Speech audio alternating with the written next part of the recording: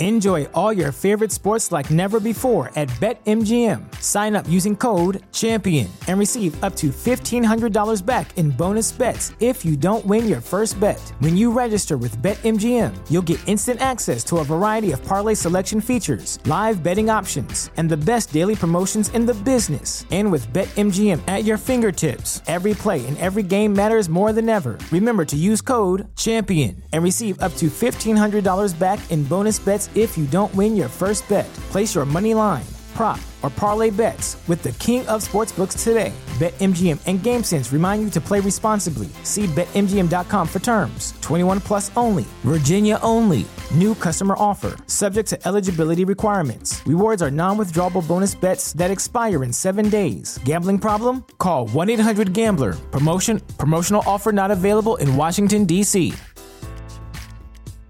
Hey everyone, and welcome to Real Life Real Crime Daily for Monday, February 27th, and I'm Jim Chapman. And I'm Woody Overton. And I'm Mike Agavino, and this is another one of our Crimes of the Century episodes. We are calling this one The Trial of the Century. Okay, and look, the trial of the century all started with Rodney. So on March 3rd, 1991, it was around 12:30 a.m., some officers with the California Highway Patrol attempted to stop a speeding white Hyundai. The driver of the car failed to pull over and instead led them on a high-speed chase when the driver eventually stopped on the corner of Osborne Street and Foothill Boulevard in the Lakeview Terrace neighborhood of Los Angeles. Several units of the LAPD had joined the chase. The motorist and his two passengers were ordered out of the car and onto the ground. Across the street, a witness caught the following events on camera, and this is key because this was in the infancy of filming this stuff on the side of the road, right? Now it's commonplace. Through the footage, though the footage was grainy and shaky, it showed a group of mostly white LAPD officers violently beating the black motorist. His name, you already know, is Rodney King. For the next several minutes, the officers repeatedly struck King with batons, kicked him, and shocked him with a taser. King suffered multiple skull fractures, a broken leg, brain damage, and other less serious injuries. The footage aired on local television stations, leaving viewers shocked and furious. Television stations around the country and the world eventually picked it up.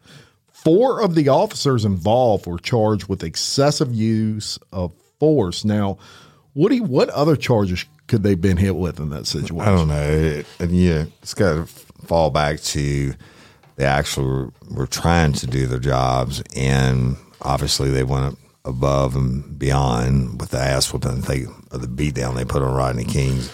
I don't know where that would fall into the excessive force. Of course, if this was proven, which later on it wasn't, but if it was proven, then they violated civil rights and everything else. And obviously, when this stuff happens, it puts a lot of pressure on, especially the mayor's office. And in response, the mayor of L.A., Tom Bradley, formed an independent commission on the LAPD nicknamed the Christopher Commission.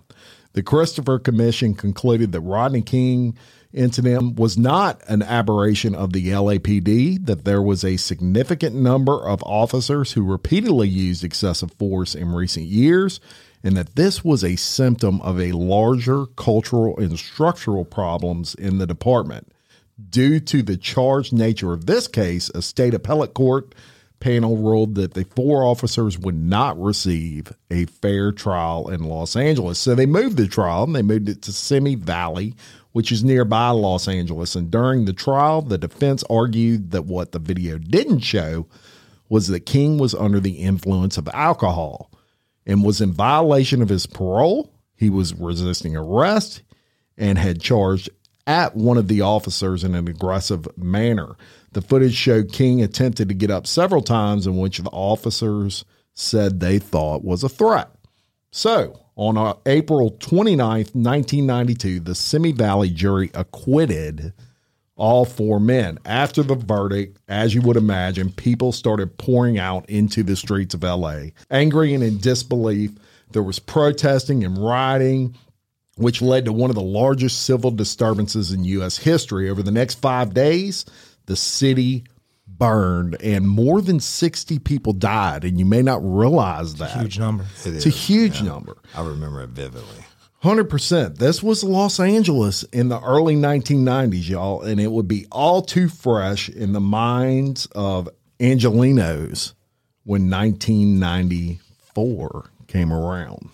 August the 3rd, 1985 in Canton, Ohio at the NFL Football Hall of Fame. The MC steps up to the mic and begins announcing. He's a two-time All-American from the University of Southern California and the 1968 Heisman Trophy winner. He was one of history's most heralded rookies when the Buffalo Bills selected him as the number one player in the entire 1969 draft.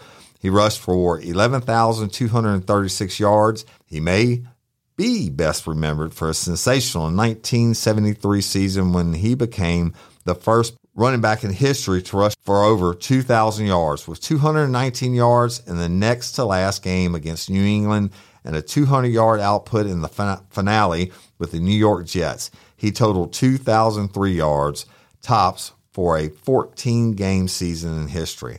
He led the league in rushing in 1972, 1973, 1975, and 1976. He was named the NFL Player of the Year in 1972, 1973, and 1975. He played in 6 Pro Bowls. And now, let me introduce you his former coach, Lou Saban. Saban speaks. Let it be said that he is far more than just a great athlete. He is a giant amongst his peers. In a business that too often forgets its own, he has never forgotten his friends. He was always ready to help and give us his time. He never needed a reason. He just felt it was his duty. He felt that no man was an island, that we should all care. He is a man of feeling and compassion. I never saw him refuse a handshake or an autograph. He is a man with class and dignity. He belongs in the Hall of Fame because he earned it. These are the words of Lou Saban, former coach of the Buffalo Bills.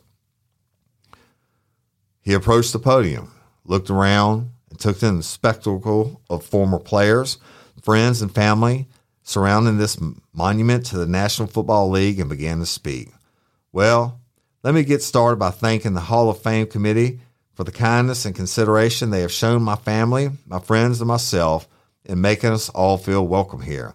I want to say to my fellow enshrinees, Hall of Fame or not, man, I feel special just being around you guys. I want to say to all of the Hall of Fame members here, I wonder, do I belong with this group of guys? I see Ray Nitschke, Lenny Moore, Doug Atkins, Sam Huff, and my hero, Gale Sayers, all over there. Dick, Night Train Lane. You know, as a kid, I watched these guys and I read about them, so I figure I must have done something right to be here. I just want you to know that I will never let you guys down, man. I will live up to this honor, being in this hall and being on your team. There are people in life who teach you things that stay with you.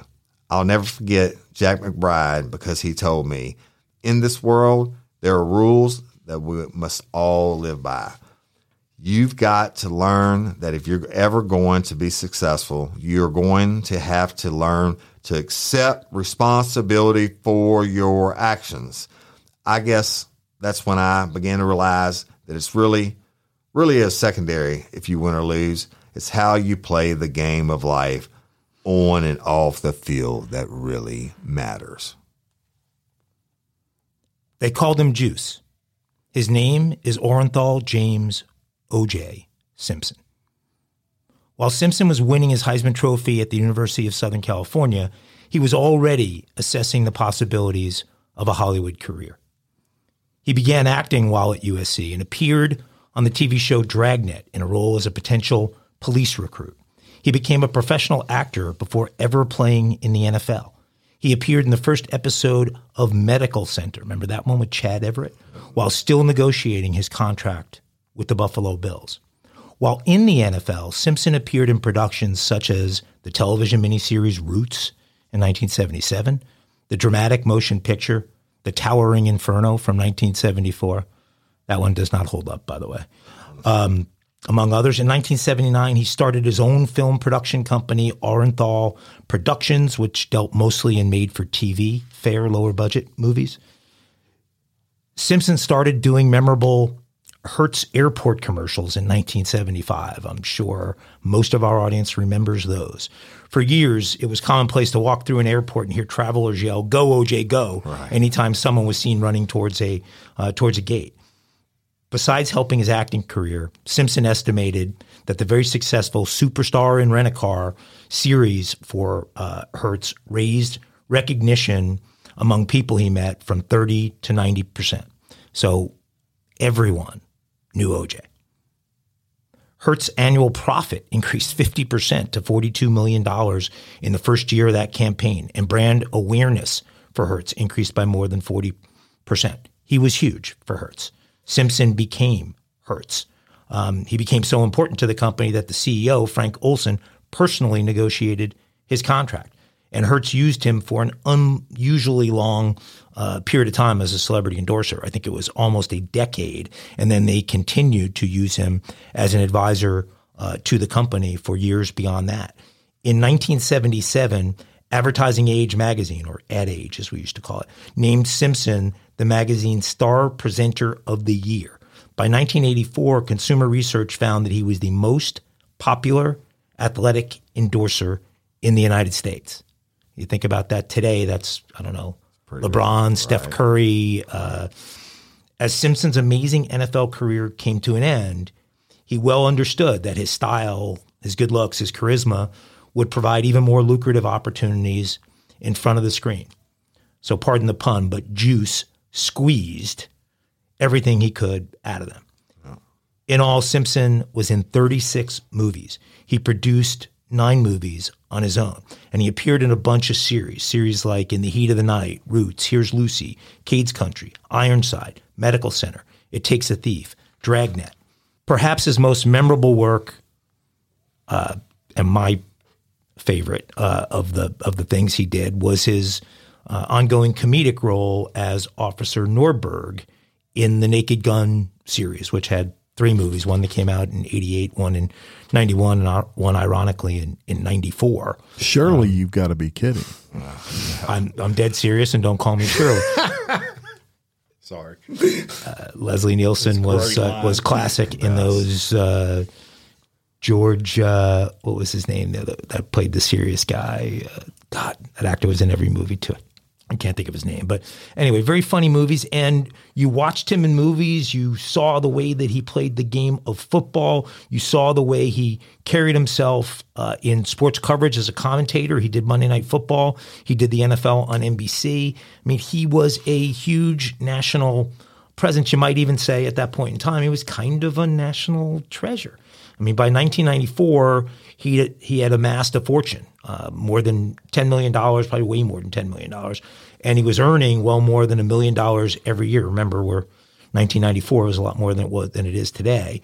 And that was just on his endorsement money. So the acting roles would come on top of that. So very few people on the planet had it better than O.J. Simpson had it in 1994. And so with all that money and all that fame, it's no wonder he chose Brentwood as his home. Brentwood is a rich enclave on Los Angeles' west side. If you've ever lived in L.A., there's that west side attitude. If you are living in the west side, which would be areas like Beverly Hills, Pacific Palisades, obviously Brentwood, Bel Air, those kind of areas, you're carrying your nose about 6 inches higher up in the air than most of the rest of us that lived in L.A. With all the money and all that fame, he ends up in Brentwood, and Brentwood streets house prominent movie stars, celebrities, world-class residents, all of whom prefer the area for its beautiful landscape, great atmosphere, and luxury amenities. There are great restaurants there. The Getty Museum is there. The views of the Santa Monica Mountains are fabulous from there. Home values in Brentwood average $3.5 million, making this a popular choice among the Los Angeles elite, and it is. The area of Brentwood where Simpson lived was 94.3% white and 5.6% Hispanic. Add those numbers together, it's 99.9% non-black. Simpson also became a member of one of LA's most prestigious country clubs or golf clubs, Riviera Country Club. For you fans of golf, it is now the venue for the Genesis Open every year. It is one of the 4 tracks in LA that are the most elite, the most desired to become a member of. Many famous members at Riviera. Many major championships have been played at Riviera. It's a spectacle, that golf course. Simpson was arguably as well known and well liked at this point in time, again, as any athlete of the era. Muhammad Ali, Kareem Abdul-Jabbar, Chris Evert, Reggie Jackson, a bunch of others you can name. Like I said, he's arguably at that point in time, he's the LeBron, the Steph Curry, Michael Jordan of that period. Maybe just a step behind what Jordan was in the 80s and 90s, but he was a very, very big deal. I found it ironic that of all the coverage of Simpson and the trial and everything that went on, that Golf Digest, which is the most popular golf magazine on planet Earth, did a unique story during the trial. They actually sent a writer out to Brentwood, and that writer called around and arranged rounds of golf with members of Riviera that often played with OJ. So he's trying to get the feel from OJ's buddies about OJ. And a couple of things from that article I thought were particularly interesting. So the writer's playing rounds with these members that are friends. And, one of the members immediately, like in the first couple of holes they're playing, starts sharing OJ jokes. So you get the members of OJ's club that are telling OJ jokes in the early days of the trial. So one of them was, "What's OJ's latest game?" The answer: "Pin the glove on the honky." Nice. The bad news is they found OJ's blood all over the crime scene. The good news is his cholesterol count is only 125. Right. I'm sorry, that's not. None of the guys that the writer played with volunteered that that they thought OJ was innocent. The feeling at the club was that he looked pretty damn guilty. One friend shared, quote, "We're adults, and we're less worked up about it than the general public. This is an old boys club. The guys here understand these emotions. We've all had problems with ex-wives and have contemplated killing them at one time or another. Not that we'd ever do it." The chick pissed him off. The writer asked the members if the members felt, scandalized by what was going on. And one of the responses was, "We're too powerful."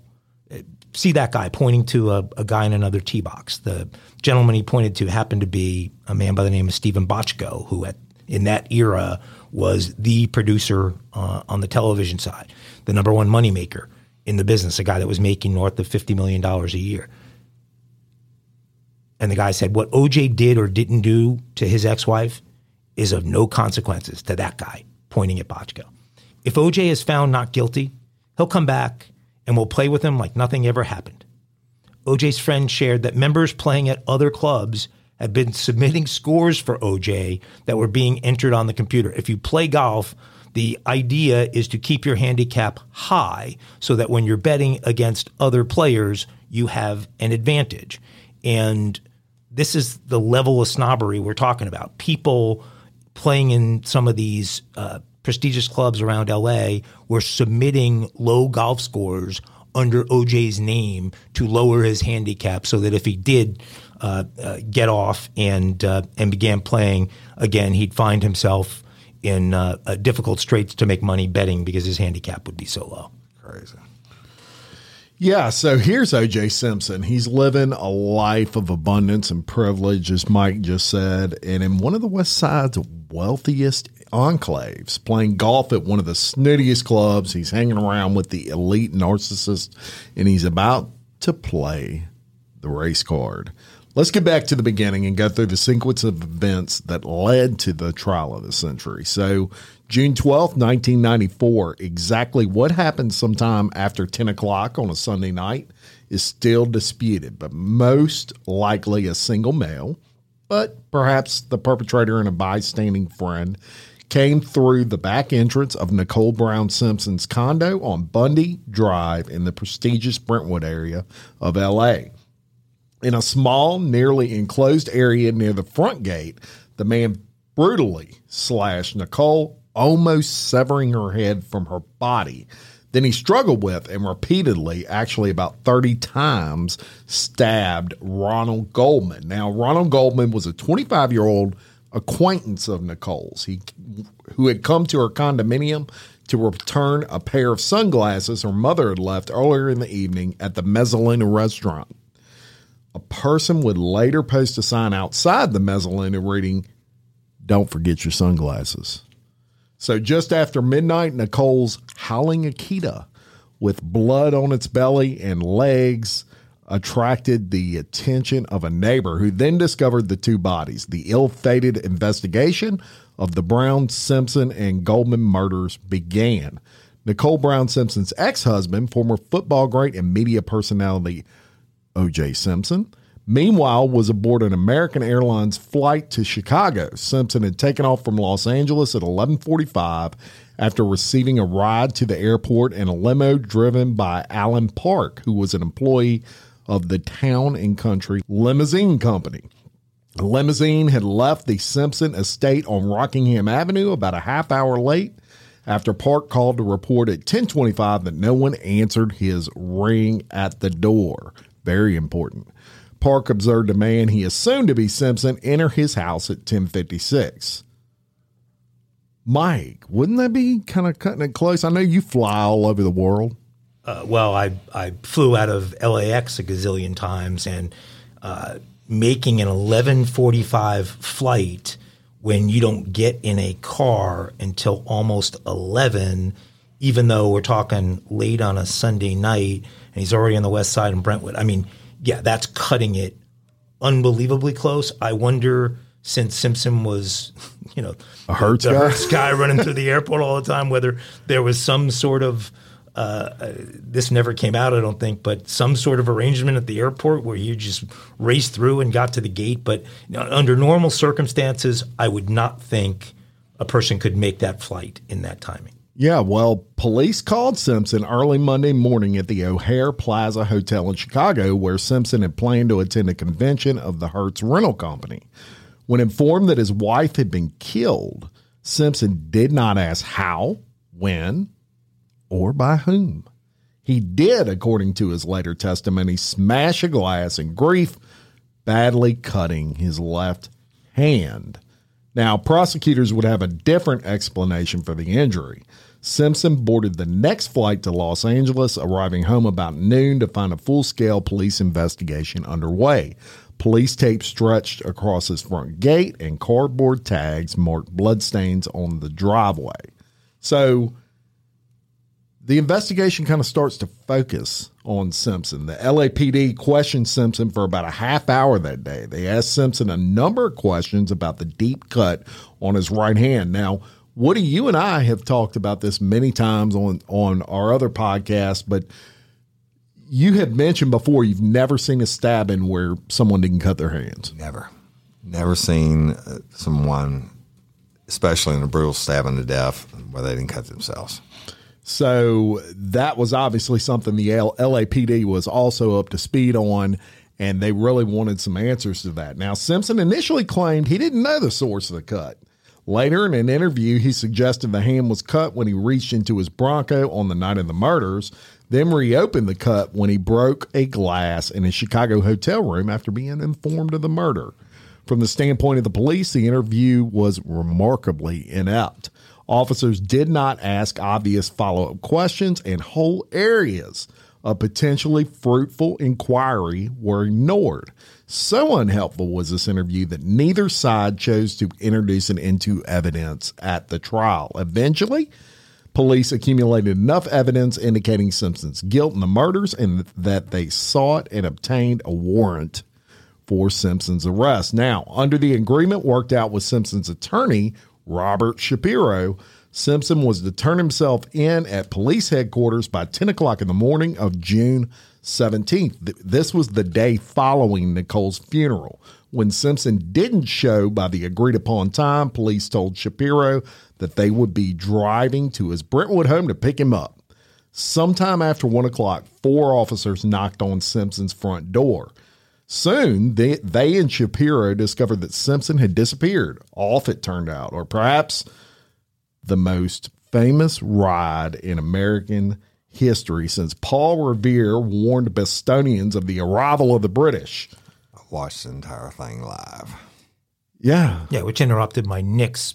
Right? Playoff Oh, yeah, game. the game was on. I remember that now. I also watched it live, and I'm sure many of our listeners did as well. And what they may not realize is Simpson left behind a letter.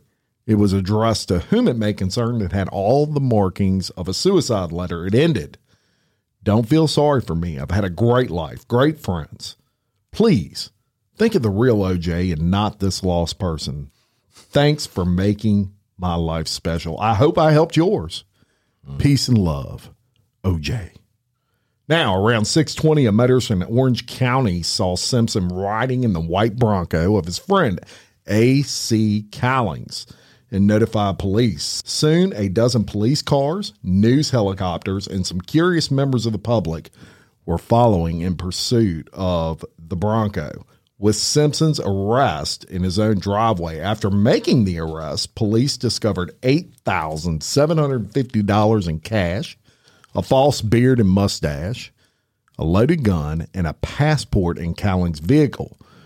For the prosecution, yeah. Things that make you go, Yeah. So for the prosecution, the biggest mistake of the trial may well have been to file the Simpson case in the downtown district rather than, as would be normal procedure, in the district in which the crime occurred. In this case, that would be Santa Monica. Now, implausibly, the prosecution explained his decision as an effort to reduce the commuting time of prosecutors and better accommodate the expected media crush. Whatever. bullshit. More likely, the decision was a political one, based on concerns that a conviction by what would be a largely white jury in Santa Monica might spark racial protest or even riots similar to those that occurred following the trial of the 4 LAPD officers accused of beating Rodney King.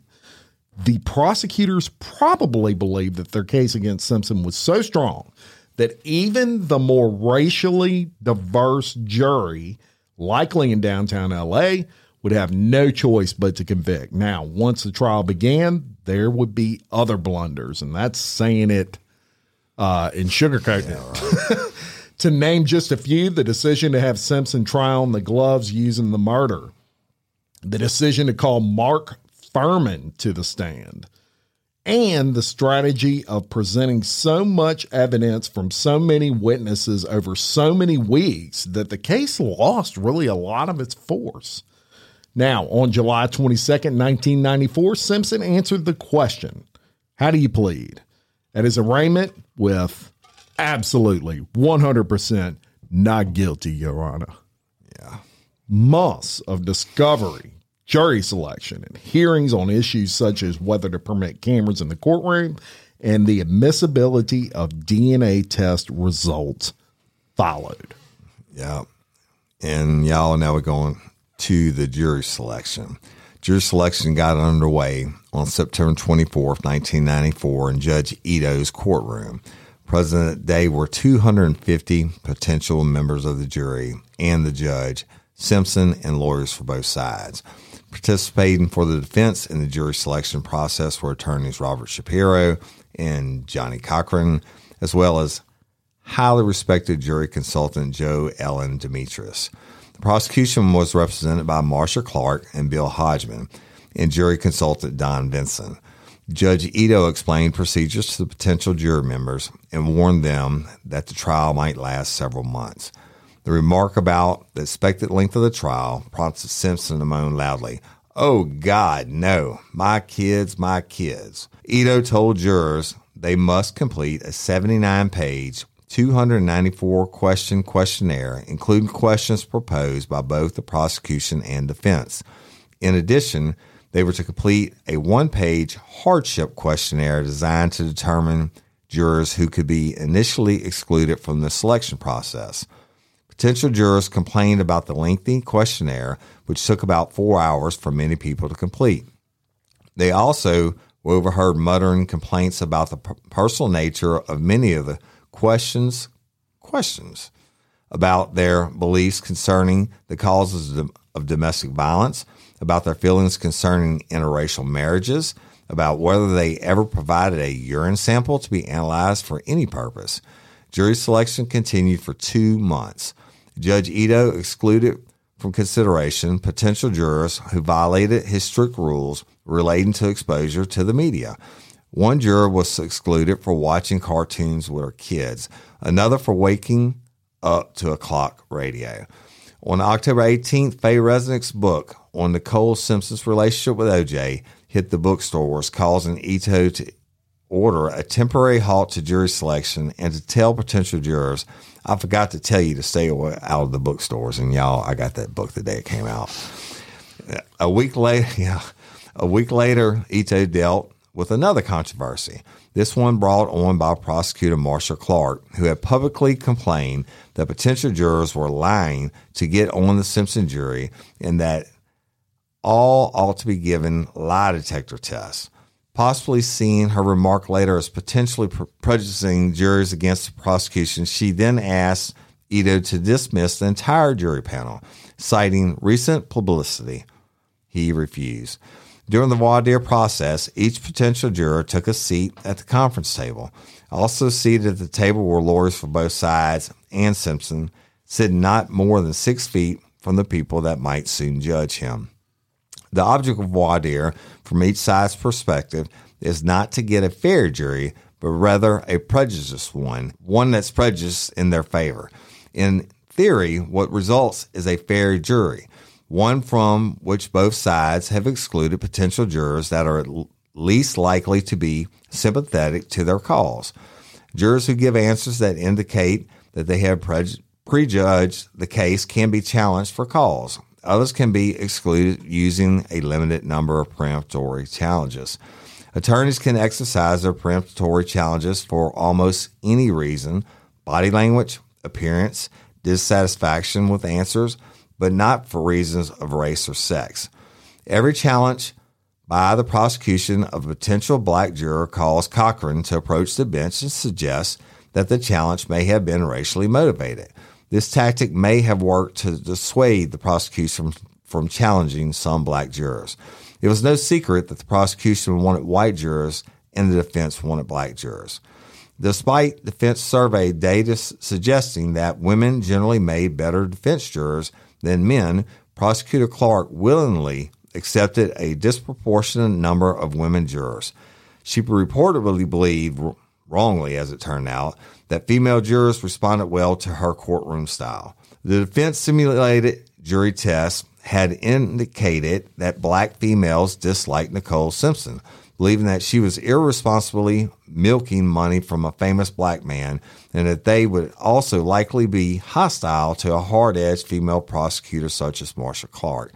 The defense poured great effort into the jury selection process, and consultant Demetrius coordinated massive data on each of the jury finalists, including their answers to the questionnaire, responses, and body language during the voir dire, and other data the defense had managed to collect.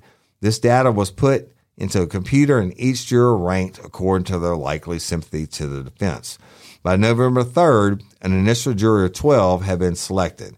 The jury consisted of 8 blacks, 2 Hispanics, 1 half Caucasian, half Native American, and 1 Caucasian female. 15 alternates were selected over the next few weeks. On December 4th, the jury was assembled and given cautionary instructions by Judge Ito. They were told that the trial would begin on January 4th and that they could expect to be sequestered for the duration of the several-month trial. Wow. Crazy, right? I remember everything from them making her change her hair to all kinds of shit. I'm talking about Marcia Clark. So outplayed. Yeah. I mean, before the teams got on the field, Yeah. they so outplayed in advance of the game even beginning. But on Tuesday, January 24th, 1995, the game did begin. The trial began. Reporters and camera persons converged on what writer Dominic Dunn called the Super Bowl of murder trials. Judge Lance Ito, in his opening remarks, told those assembled in the courtroom that he expected to see, quote, some fabulous lawyering skills. Yes, he did. Christopher Darden, if you remember, he wasn't mentioned in the jury piece, but he, along with Marcia Clark, were the primary prosecutors. He led the prosecution's opening statement by portraying Simpson as an abusive husband and a jealous lover. He told the jurors if he couldn't have Nicole Brown Simpson, he didn't want anybody else to have her. Marcia Clark followed with a statement laying out the facts, proving Simpson's guilt that the prosecution would establish during the trial. The next day, Johnny Cochran gave an opening statement for the defense in which he presented a confused timeline of events and suggested that Simpson was so crippled by arthritis that he couldn't have possibly pulled off a double murder. Cochran told the jury that the defense would prove that the evidence against Simpson was, quote, contaminated, compromised, and ultimately corrupted. Over the next 99 days of trial, the prosecution put forward 72 witnesses. The first set of witnesses suggested that Simpson had the motive and opportunity to kill. And then the second set suggested that Simpson had in fact used that opportunity to kill his ex-wife, Ann Ronald Goldman. So the first group of witnesses included relatives, friends of Nicole Brown Simpson, friends of OJ, the 911 dispatcher, and that they were all produced to demonstrate that Simpson had a motive and that there was a history of domestic abuse between he and Nicole.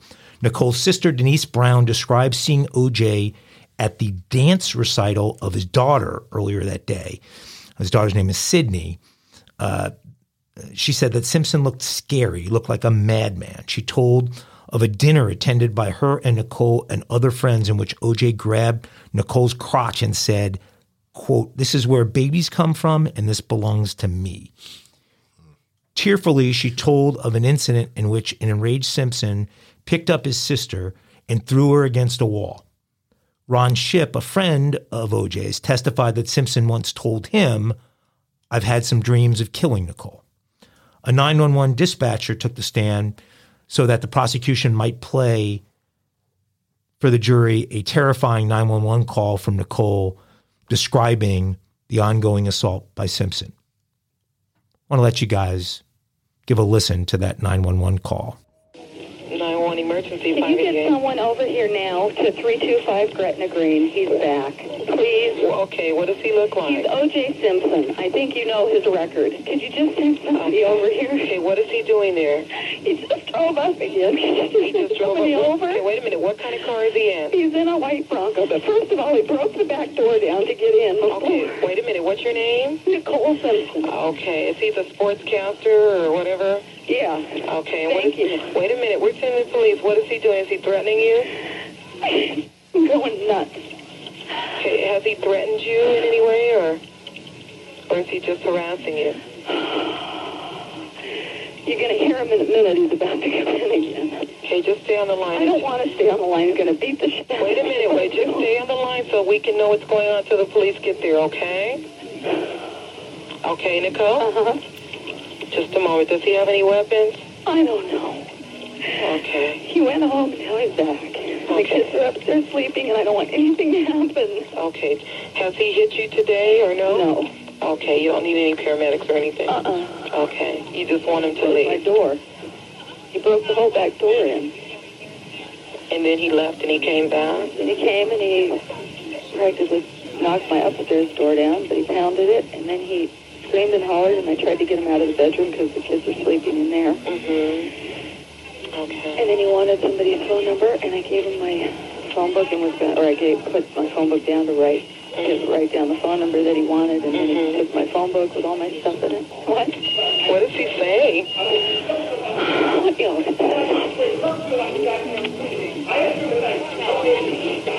Unit, your domestic violence at 30 Crescent 325 South Grizzly Greenway is too high. The suspect is now entered in the shelter, and it is refusing to leave. It's go too high. Incident 4221 RD 825 children involved.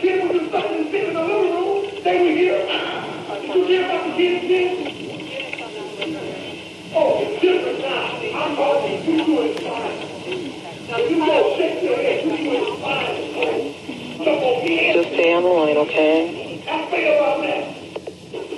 Is he upset with something that you did? A long time ago, it always comes back. The call kind of speaks for itself. This woman was obviously Nicole Brown Simpson, a very frightened woman, and for whatever reason, this relationship was toxic and powerful, and OJ sounds like a pretty violent guy on that tape. So the prosecution next produced a set of witnesses, including limousine driver Alan Park, Kato Kalin, who became famous through this trial, who was sort of the caretaker at OJ's home, and officers of the LAPD. This was all done to establish a timeline of events and show that Simpson had ample opportunity to commit the murder. So limo driver Alan Park proved to be one of the prosecution's best witnesses. He testified that he arrived at the Simpson home in Rockingham at 10:25 to pick up OJ for his scheduled flight to Chicago. That would have been a very logical time, 10:25, actually aggressive, but logical for where he lived to get to an 11:45 flight to LAX. He said he rang the doorbell repeatedly, but no one answered. Shortly before 11, according to Park, a shadowy figure, black, tall, about 200 pounds, and wearing dark clothes, walked up the driveway and entered the house. A few minutes later, Simpson emerged from the house, got in the car, told Park he had overslept.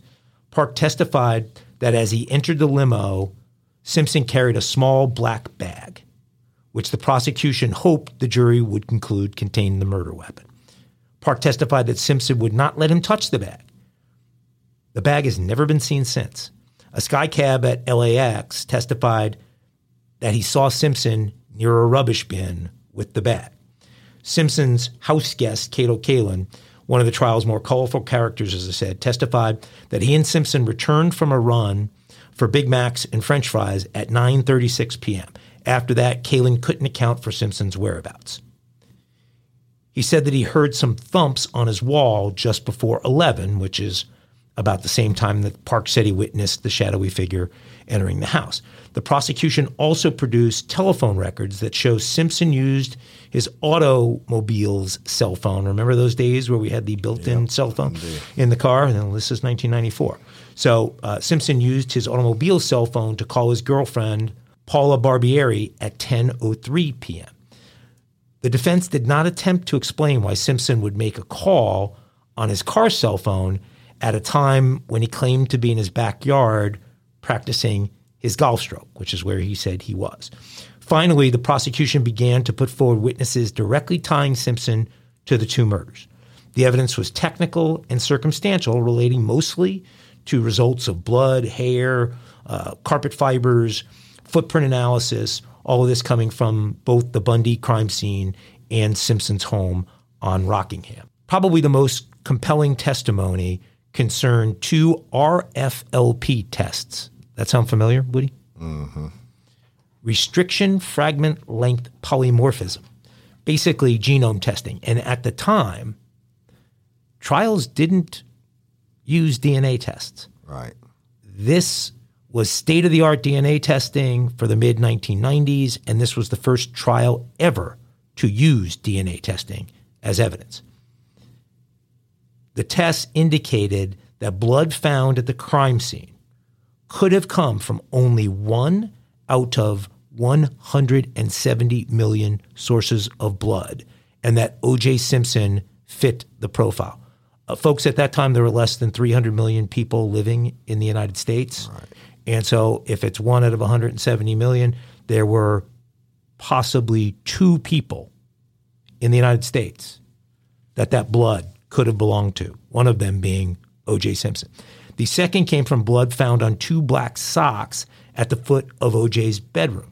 According to the prosecution testimony, only 1 out of 6.8 billion sources of blood matched that sample.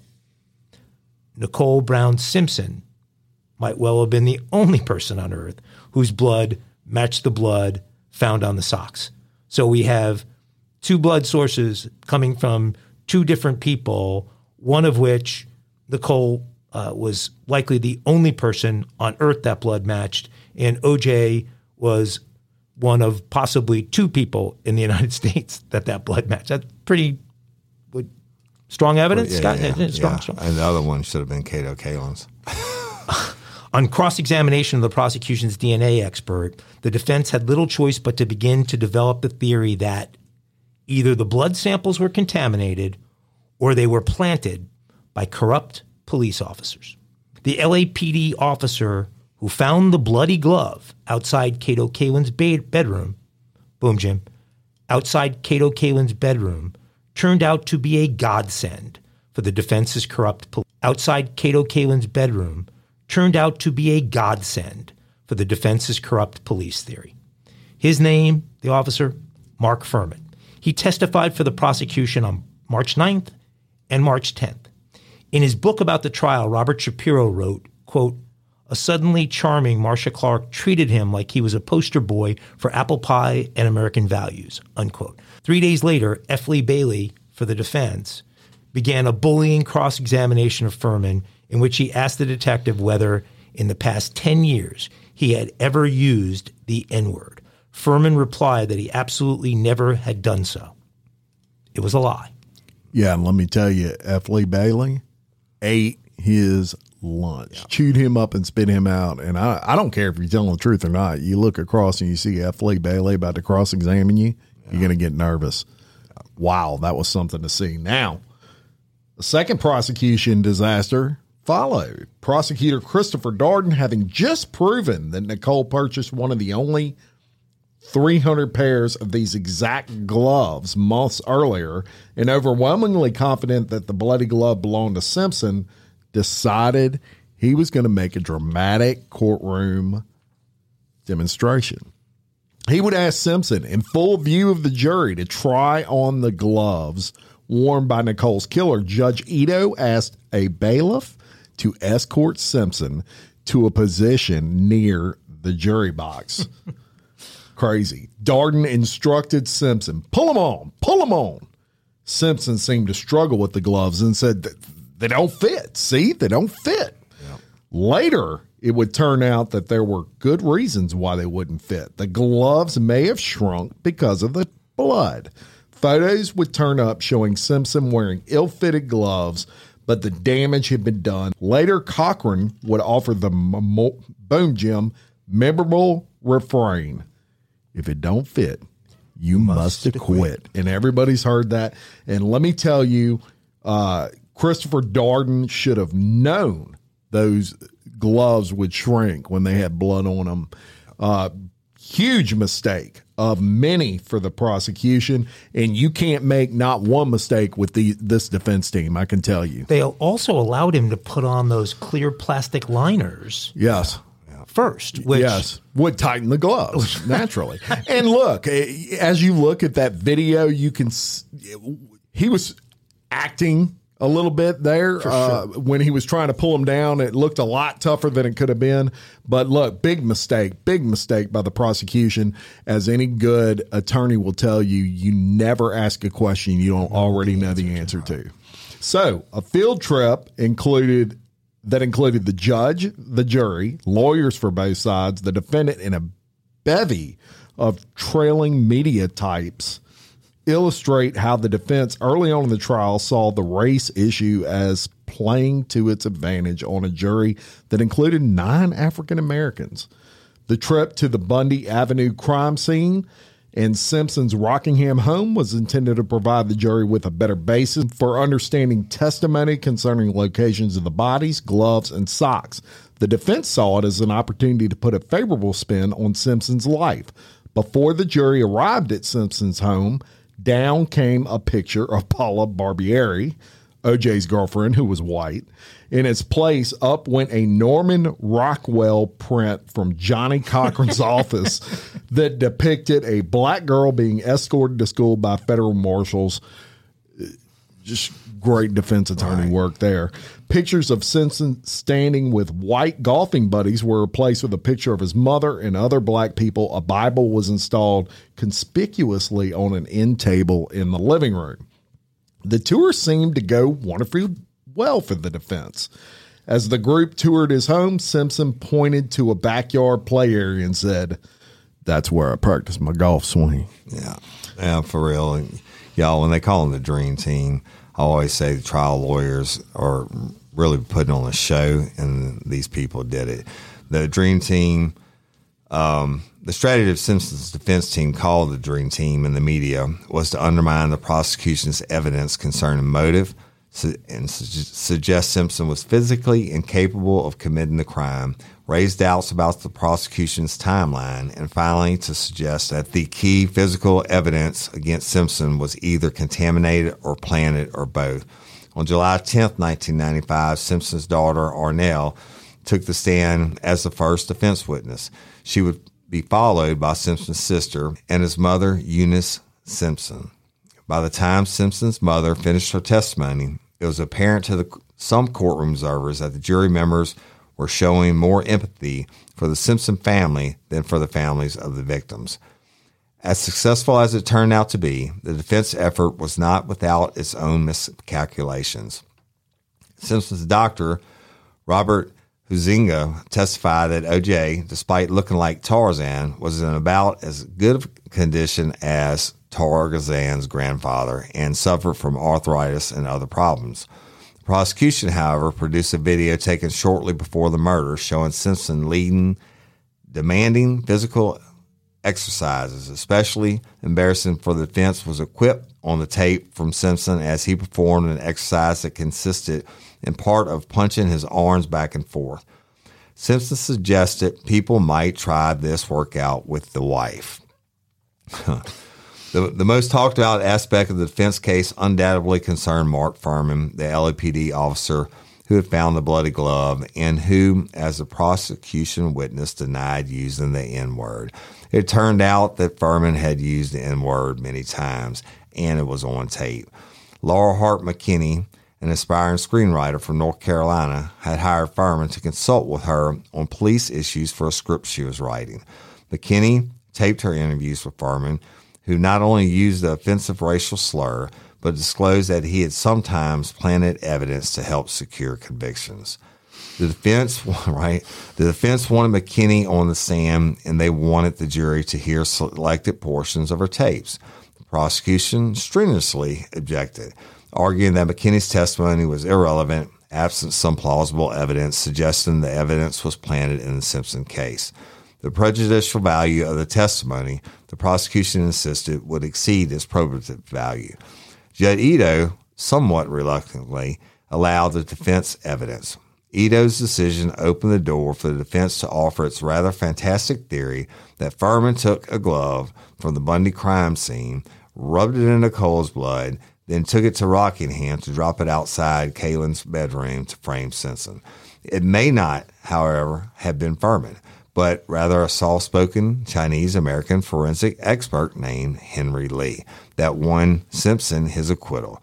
Lee had solid credentials, smiled at the jury, and provided what seemed to be a plausible justification for questioning the prosecution's key physical evidence. Lee's raised doubt with blood spatter demonstrations, his suggestion that shoe print evidence suggested more than one assailant, and his simple conclusion about the prosecution's DNA test, something's wrong. He might have, as Christopher Darden speculated after the trial, been the person who gave the jury permission to do what they wanted to do anyway, acquit Simpson. Jury forewoman Amanda Cooley called Lee a very impressive gentleman.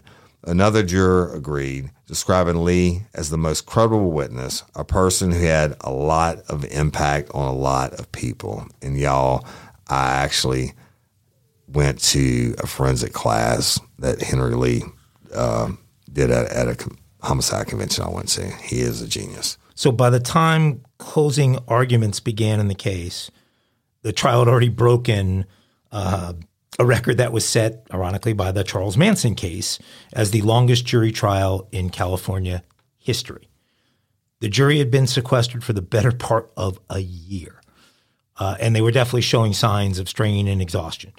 Judge Ito was under attack for allowing the trial to drag on and for his seeming inability to keep lawyers under control. I mean, you remember what a mess it was. Marcia Clark's summation for the prosecution sought, among other things, to do damage control on the Fuhrman issue. She denounced Fuhrman as a racist, the worst type of cop, and as someone we didn't want, quote, on this planet. But she told the jury that doesn't mean there was a frame-up.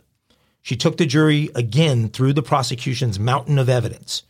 They used puzzle pieces on a video screen that, as she talked, would come together and in the end be aggregated and reveal the face of O.J. Simpson. Darden followed Marcia Clark, telling the jury that Simpson could be, quote, a great football player and, quote, a murderer as well. In case they didn't know that you could be both of those things. Cochran, on the other hand, added controversy to an already very controversial trial when he did his summation. His co-counsel, Robert Shapiro, was later to condemn Cochran's closing for, quote, not only playing the race card, but playing it from the bottom of the deck, unquote. Cochran compared the prosecution's case against Simpson to Hitler's campaign against the Jews.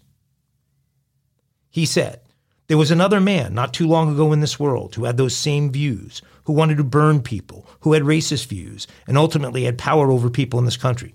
People didn't care. People said he's crazy. He's just a half-baked painter. This man, this scourge, became one of the worst people in the world, Adolf Hitler, because people didn't care, didn't stop him. He had the power over his racism and his anti-religionism. Nobody wanted to stop him. And so Fuhrman wants to take all black people now and burn them or bomb them.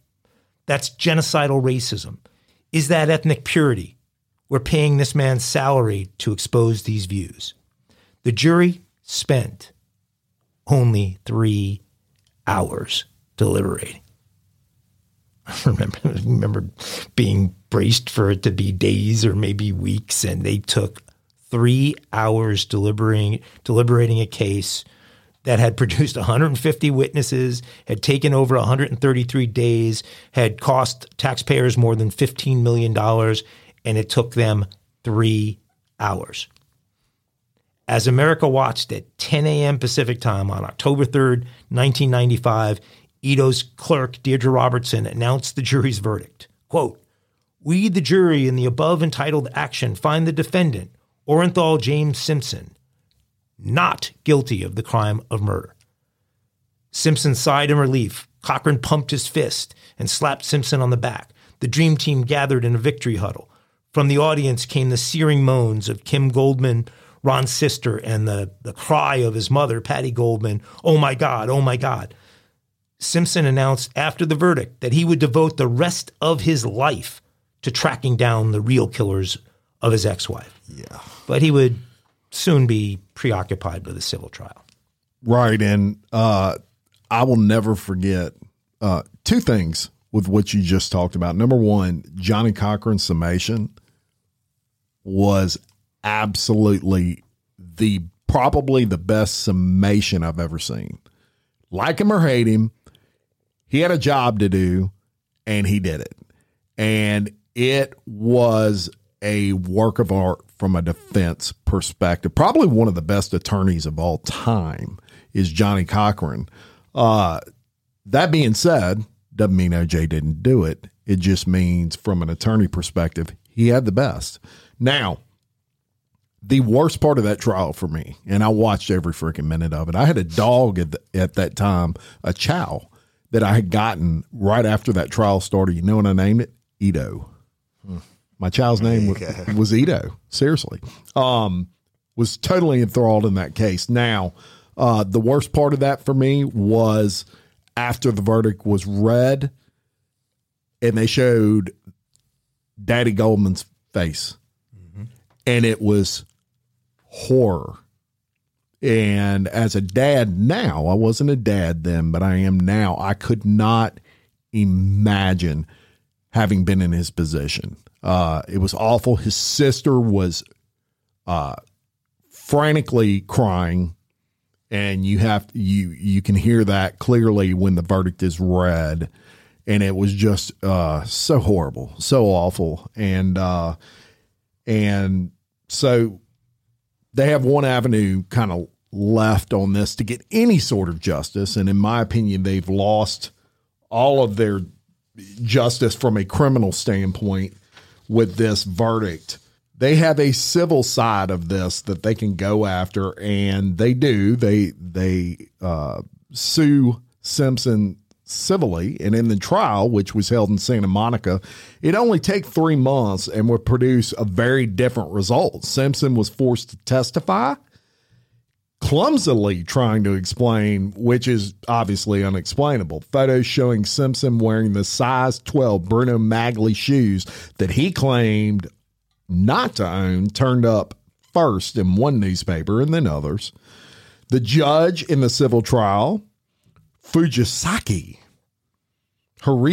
Fujisaki, proved he was no Lance Ito and prevented the Simpson defense from introducing fanciful theories of a top-to-bottom conspiracy.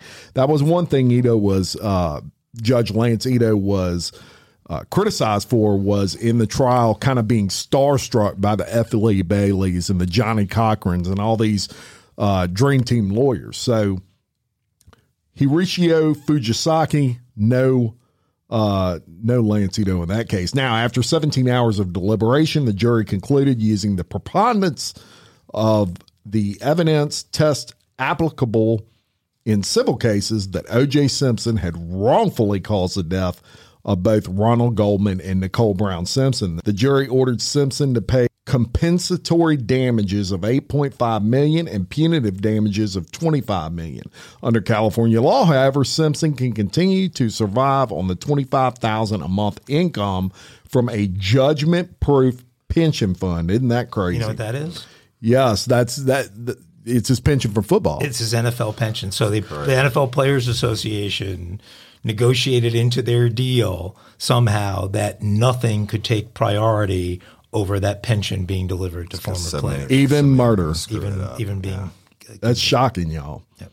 Now, in 2000, Simpson moved to Miami, Florida. Florida is one of the few states where assets such as home and pensions cannot be seized to pay civil liabilities from other states.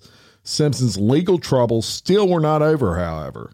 In 2007, Simpson coordinated a gunpoint assault and robbery of 2 sports memorabilia dealers in a Las Vegas hotel room. Simpson claimed that he was simply trying to recover memorabilia that was rightfully his, but the jury thought otherwise, and Simpson received a 9 to 33-year sentence for robbery, assault with a deadly weapon, and kidnapping. He served his term at Lovelock Correctional Center near Reno, Nevada. He was granted parole in 2017, and all restrictions on movement and behavior were lifted by the Nevada Parole Board on December 1st of 2021. Now, prison was not easy on Simpson, who in 2015 was slammed against the wall and threatened with death by a white supremacist inmate after Simpson cut ahead of him in line for medicine.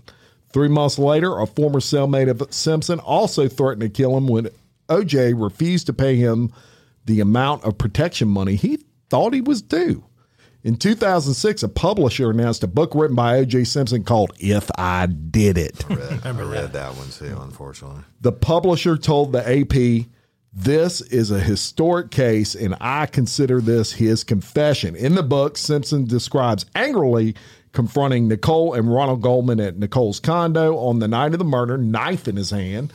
Then he writes, "Something went wrong, and I know what happened, but I can't tell you exactly how," he continues.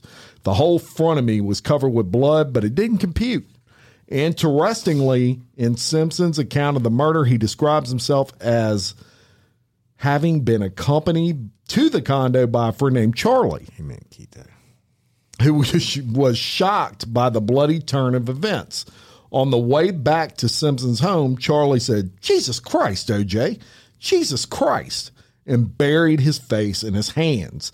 The announcement of the book met with a barrage of criticism. Ronald Goldman's sister, Kim Goldman, on CNN's Larry King Live, expressed the outrage of victims. "He's telling us one more time, I'm going to continue to get away with killing your family members, and I'm not going to honor the judgment. Look at me."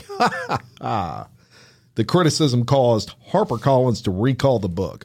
A court seized the book as an asset to pay off Simpson's civil damages, and the book was retitled, "If I Did It, Confessions of the Killer."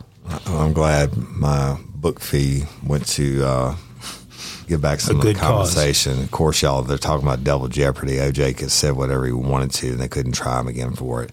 So looking back, the Simpson trial was in one sense just a trash novel come to life. But in another sense, it was a great trial. It revealed in a way that got everyone's attention the polarization of racial attitudes on issues such as law enforcement. It showed that African Americans are, on the whole, much more likely to suspect police of racism and misconduct based on their experiences than are whites. It may be for that insight, more than anything, that the Simpson trial will be remembered. But the trial had other profound effects. It created a greater awareness of domestic violence issues. It provided lessons in how not to run a criminal trial, lessons applied by judges in subsequent celebrity trials. Finally, the Simpson trial reversed what had been a powerful trend towards allowing the use of cameras in criminal courtrooms. Those cameras in the Simpsons courtroom made possible a new type of immersion journalism. Journalism that follows a sensational story almost obsessively day after day, a type of journalism that still flourishes today. And I'll tell you that going on in Alex Murdaugh's trial right now. And going on Forever. everywhere.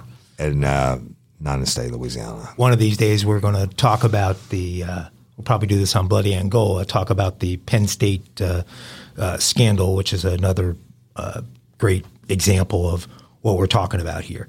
You know, they call this the trial, the great trash novel come to life. You guys know who Larry Wilmer is? Larry Wilmer was on Comedy Central for years, comedian,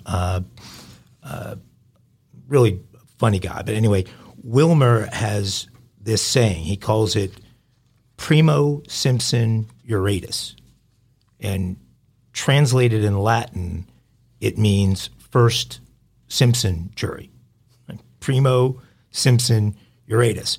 And what it really means is our agenda is more important than your truth or than the truth. So when an agenda of a group outweighs the importance of truth, and that is clearly the case with the first Simpson jury and hence Primo Simpson Juratus. In the early reports of the murder of the wife of the ex-football star turned sports announcer hadn't caught people's full attention. Boom, Jim. If the early reports of the murder of the wife of the ex-football star turned sports announcer hadn't caught people's full attention, Simpson's surreal Bronco ride on the day of his arrest certainly did. 95 million television viewers watched that stupid chase. I said before, it was the 1990s. Knicks hadn't been in the finals of the NBA for decades, and there we are on the brink of winning a championship. John Starks and Patrick Ewing are suddenly replaced with the white Bronco and AC Cowlings and OJ. 133 days of televised courtroom testimony turned countless viewers into Simpson trial junkies. Even foreign leaders such as Margaret Thatcher and Boris Yeltsin eagerly gossiped about the trial. There's a thing I read that said when Yeltsin was having a summit meeting with President Bill Clinton, the first question he asked Clinton was, "Do you think OJ did it?" I mean, think about that. Putin asking Biden if OJ did it. when at 10 a.m. on that October 3rd, Judge Ito's clerk read the not guilty verdict, 91% of all persons viewing television were watching. That's a 91 share of viewership. The Super Bowl, for instance, has maybe a 60 share today. So you're talking about a larger draw, higher market share than the Super Bowl had at that point in time. And it was probably the first. It wasn't the first trial to ever be televised, but it was the one that made that popular, I guess you could say. For sure. It changed so many things. And, a couple things about Court TV was born off that. It launched Court TV for sure. A couple of things that just pop up about the jury. One, none of the regular jurors in their survey said that they regularly read a newspaper. 8 of them said they regularly watched tabloid TV. 5 thought it was sometimes appropriate to use force on a family member. Excuse me for this, we don't do politics on the show, but every juror was a Democrat. 5 reported that they or another family member had a negative experience with the police. So the prosecution did a great job during jury selection. 9 thought that Simpson was less likely to be a murderer because he was a professional athlete. The racial composition of the jury was obviously strongly influenced by the decision of the prosecution to file downtown because of the Rodney King thing rather than Santa Monica. The jury would have been constituted very, very differently if that had been the case. The other thing you don't hear about is, and curious your response on this, Woody, the decision of the prosecutors not to seek the death penalty cost them the advantage of not having a, quote, death-qualified jury. Studies suggested that a death-qualified jury is one, well, first of all, it's not surveys that suggest this. A death-qualified jury is a jury from which all the jurors who oppose capital punishment are pulled. They're excluded, right? So only jurors who believe in the death penalty participate, and jurors who don't support the death penalty are disproportionately female and black. And so that would have, had they gone for the death penalty, that would have constituted the jury differently than the jury was constituted. Yeah. Well, I think that whole case was all down to Mark Fuhrman. And I think that that was enough reasonable doubt with his racial issues. I'm not going to say regardless of jury. I think when you got that kind of defense team and you've got a guy that they just hung out to dry with Mark Fuhrman, that was the key component. Because that's enough of a doubt to say he could have planted evidence. For sure, but here's the point, though. The DNA evidence said that the blood on the socks no doubt could only have come from one person on planet Earth, and the blood on the gloves could only have come from possibly 2 people in the United States. So, because Mark, there's no doubt. Mark Fuhrman woke up that morning and decided he was going to go kill OJ's wife and plan it on him. But you're right. No, I totally think part get it because look, guess OJ what? did it. Mark Fuhrman's made way more money than OJ. He's now the consultant on all these news channels and fucking law enforcement. Is he really? Absolutely. Yeah, he consults on a lot of things. On professionally consultant on national news. I think the point of all of the DNA stuff, I think there was 2 problems with that. Number one, it was in its infancy, so not a lot of people understood it. Right. But number 2, the defensive side of that is the blood was planted. Yeah. So just because, Johnny Cochran said it eloquently. He said, we're not debating it's her blood on his socks. We're debating that it's there because of him. And here's the deal. You've got a guy, a racist. It doesn't, you're absolutely right. And they did their jobs. Dream Team did their job, not proving that he was innocent, but proving there as he couldn't be found guilty beyond a reasonable doubt. There certainly was probable cause for the arrest, the cuts and the blood and everything else. At the end of the day, they did their job. Furman fucked it up. The prosecution fucked it up, and you had to come back. And then they played the race card times 10. Furman helped them on that. The prosecution should have known Furman's a piece of shit. He should have let him know, yeah, I've used the N-word. They knew that was coming, and it is what it is. Hey, I got to tell you all this. Yeah. I'm sorry. When it happened, the chase happened, my roommate was Sean Brady. His dad was a federal judge in Baton Rouge. He's now dead. He graduated with my parents from law school. But he was in Los Angeles. And he came back like 4 days after the car chase. And he bought me a shirt. And I have it to this day. And I'm going to bring it the next time. It was in my house tomorrow if it didn't get destroyed. A black T-shirt with the scenes of the white Bronco in the car chase. And it says, "Free OJ" on the back. It says, "Let the juice go." Look, and he probably sold a lot. Oh, for sure. OJ was guilty of sin, and we all know that. Hey, OJ, go fuck yourself. You're guilty. So come sue me. Oh, Lord. All right. We want everybody to check out the Facebook page. We're going to be posting all kinds of awesome Real Life, Real Crime Daily information on that page. Please tell your friends about us. Like, comment, subscribe, do all those great things. And until next time, I'm Jim Chapman. I'm Woody Overton. I'm Mike Agavino. With Real Life, Real Crime Daily. Peace. Business.